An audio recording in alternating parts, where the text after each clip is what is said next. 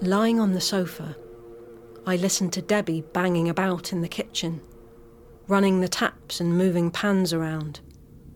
I put a cushion behind my head and closed my eyes.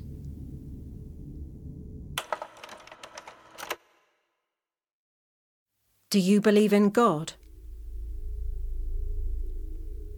I met this girl in Benin City.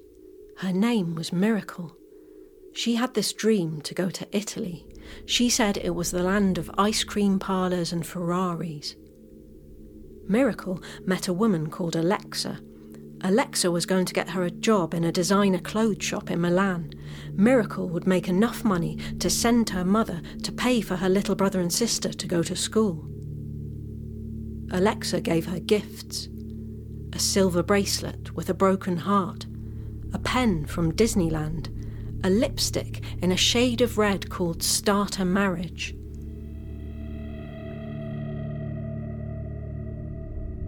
One day, Miracle says, "I'm going on Saturday to Italy.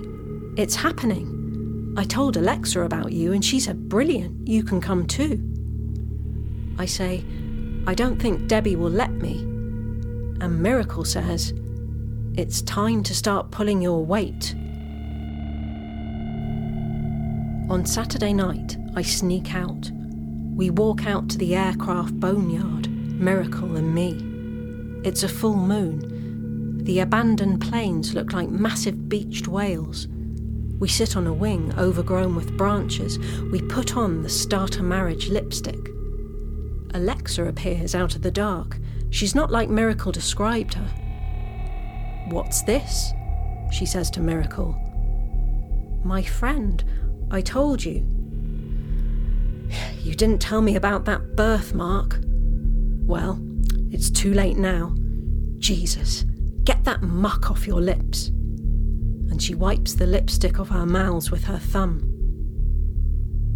A shadow passes over the moon. A car engine starts up somewhere nearby. I clutch Miracle's hand as we climb into the back of the car. The lipstick presses into our palms like a bullet. Alexa shows us a picture of an old man on her phone. She says, "This is a priest. He does juju magic. He has secured you. Do what you're told. Don't talk to the driver. If he says get down, get down." She snaps a picture of us for the juju man, slams the door and says, "See you later down the road, cowgirls." We drive out of the city. I stare at the back of the driver's head. Miracle starts to cry. I give her a shove. I say, "That juju magic is a load of rubbish anyway." I say, "I'm fine." Have you ever tried a Ouija board? I heard about this girl who tried one. The Ouija board spelled out her name. Irina. It said, "Irina, go away." She went round saying it was a load of rubbish, but then she started finding notes everywhere, little scraps of paper in her bag and in her locker. "Irina, go away. Irina, go home." And then scratched into her desk, "Get back to where you came from." We keep driving. We lose count of the days. When the driver turns around, we see he's just a boy. Soon it's just sand and sky. The sand gets everywhere, under our fingernails, up our noses. Nothing lives in that desert. Even the birds don't stop there. When we see a cloud of dust on the horizon getting bigger, the driver boy says, "Get down." We get down. We lie in the footwell, gripping each other. We hear engines, shouting, really loud, bad music. A hand slams against the passenger door and the car rocks. There's a loud crack like a branch snapping. Glass shatters onto us. Miracle makes a noise. I whisper to her, "Keep still." I slowly ease the lid off the lipstick. The insides have turned to liquid in the heat. Red goo oozes all over my hands. I draw my fingers across our necks. I cover us in red. I paint us dead. Voices circle round the car. It feels like hours pass. When I finally get up, my legs and arms are stiff. The driver's gone. The desert's empty again. Miracle is curled in a ball, starter marriage all over her, but more red too, much, much more, dark and sticky around her head. There's nothing, just me and the desert going on and on and on. I try to say, I'm fine.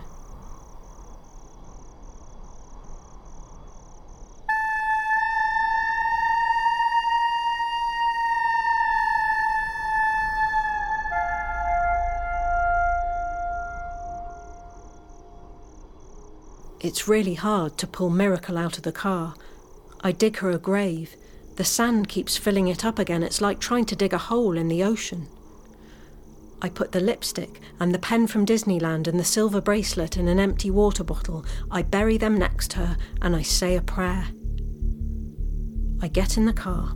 I start the engine. I press all of the pedals until it goes forwards, and then I drive, and I just keep driving. I drove into a town where all the buildings looked like sandcastles. I was taken to a place called a connection house. Men with guns and daggers and crosses around their necks shaped like stars guarded the door. It was full of girls like me, but I didn't feel like talking. I just waited. One day, they told us it was time to go. We were driven back into the desert on the backs of motorbikes. We were put in the back of a truck under a blanket and a layer of watermelons. I watched through a hole in the blanket. We drove through towns, over bridges, across mountain ranges. Every time the truck stopped, we held our breaths. I dreamed of water. We reached the coast one night. We knelt on the sand and prayed under the stars. There was a boat, an inflatable thing, like people take on holiday. It sunk in the middle with the weight of all of us, and we were pushed out to sea. Perhaps you've heard a story like this before.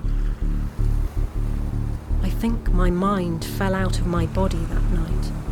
I think it slid over the side of the blow-up boat and fell down through the black water. I wondered, maybe I could live down there. Maybe the bottom of the ocean is the safest place on Earth. Was it only one night we were out in the middle of the sea? It's dawn when we see a ship on the horizon. A voice through a loud hailer tells us to await rescue. They haul us in. A man takes a can of black paint and sprays the word rescued on the empty dinghy, and then we leave it behind to drift forever, for all I know. People stand on the deck of the ship, crying and thanking God. A nurse checks us over and asks me how old. I say 19, like Alexa told me. She frowns and ties a blue string around my wrist. When we get off the ship, they give us flip-flops and lead us to a line of buses. The drivers wear masks over their mouths and noses. We get taken to this place, the centre, they call it. I'm allowed to make a phone call, so I call the number Alexa told me. I tell her Miracle didn't make it. There's the smallest of silences, and then she says, "Okay, just wait there." Everyone feels homesick when the sun goes down. Some of us sit outside and watch the lizards run in and out of the cracks in the wall. A little van drives up. A priest and some nuns get out. They give us cake and juice. They tell us the angels are watching, and then they drive away. Eventually, we all go to bed.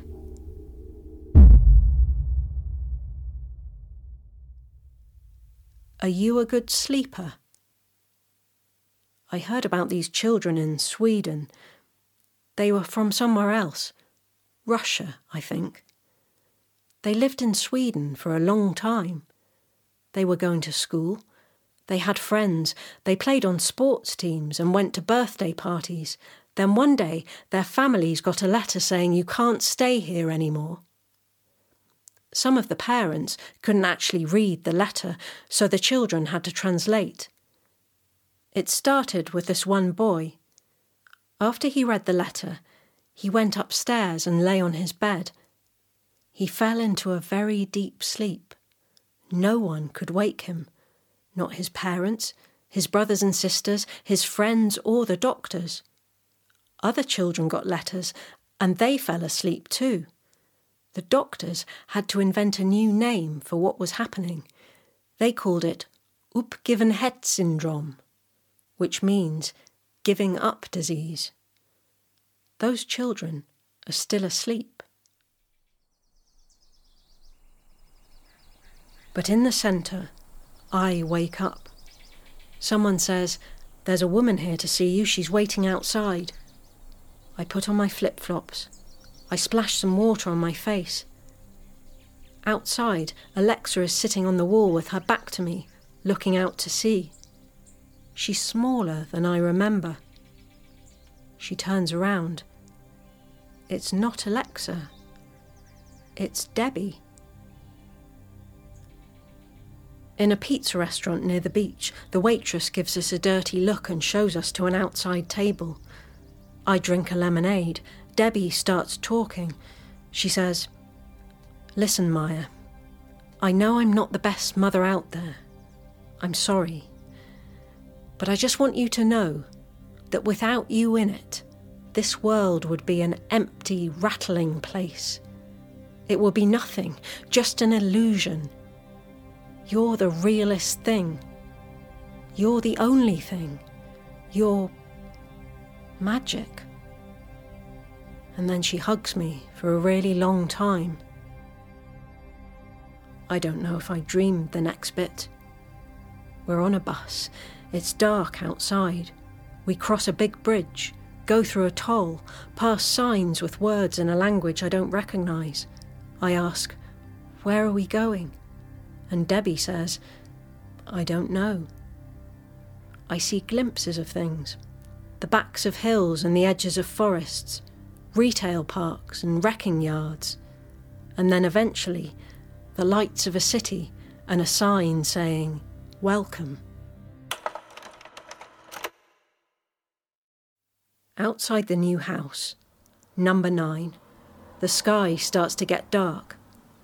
I get up off the sofa, I pull the blind down and carry my suitcase up the stairs to the bedroom. A small, quiet room with white walls and soft carpets. A bit later, I'll unpack. I'd like to fill this room with things. Clothes and plants and pictures and books and music. All the usual 13-year-old stuff. I'd like to pick my own wallpaper one day. But this house isn't ours, and I don't know how long we'll be staying. I probably won't be around for long. If you see me, though, in school, at the shops, going through the park, waving from the top of the transporter bridge, you'll recognise me. Curly hair, birthmark. Maybe you could say hello. I'd appreciate that.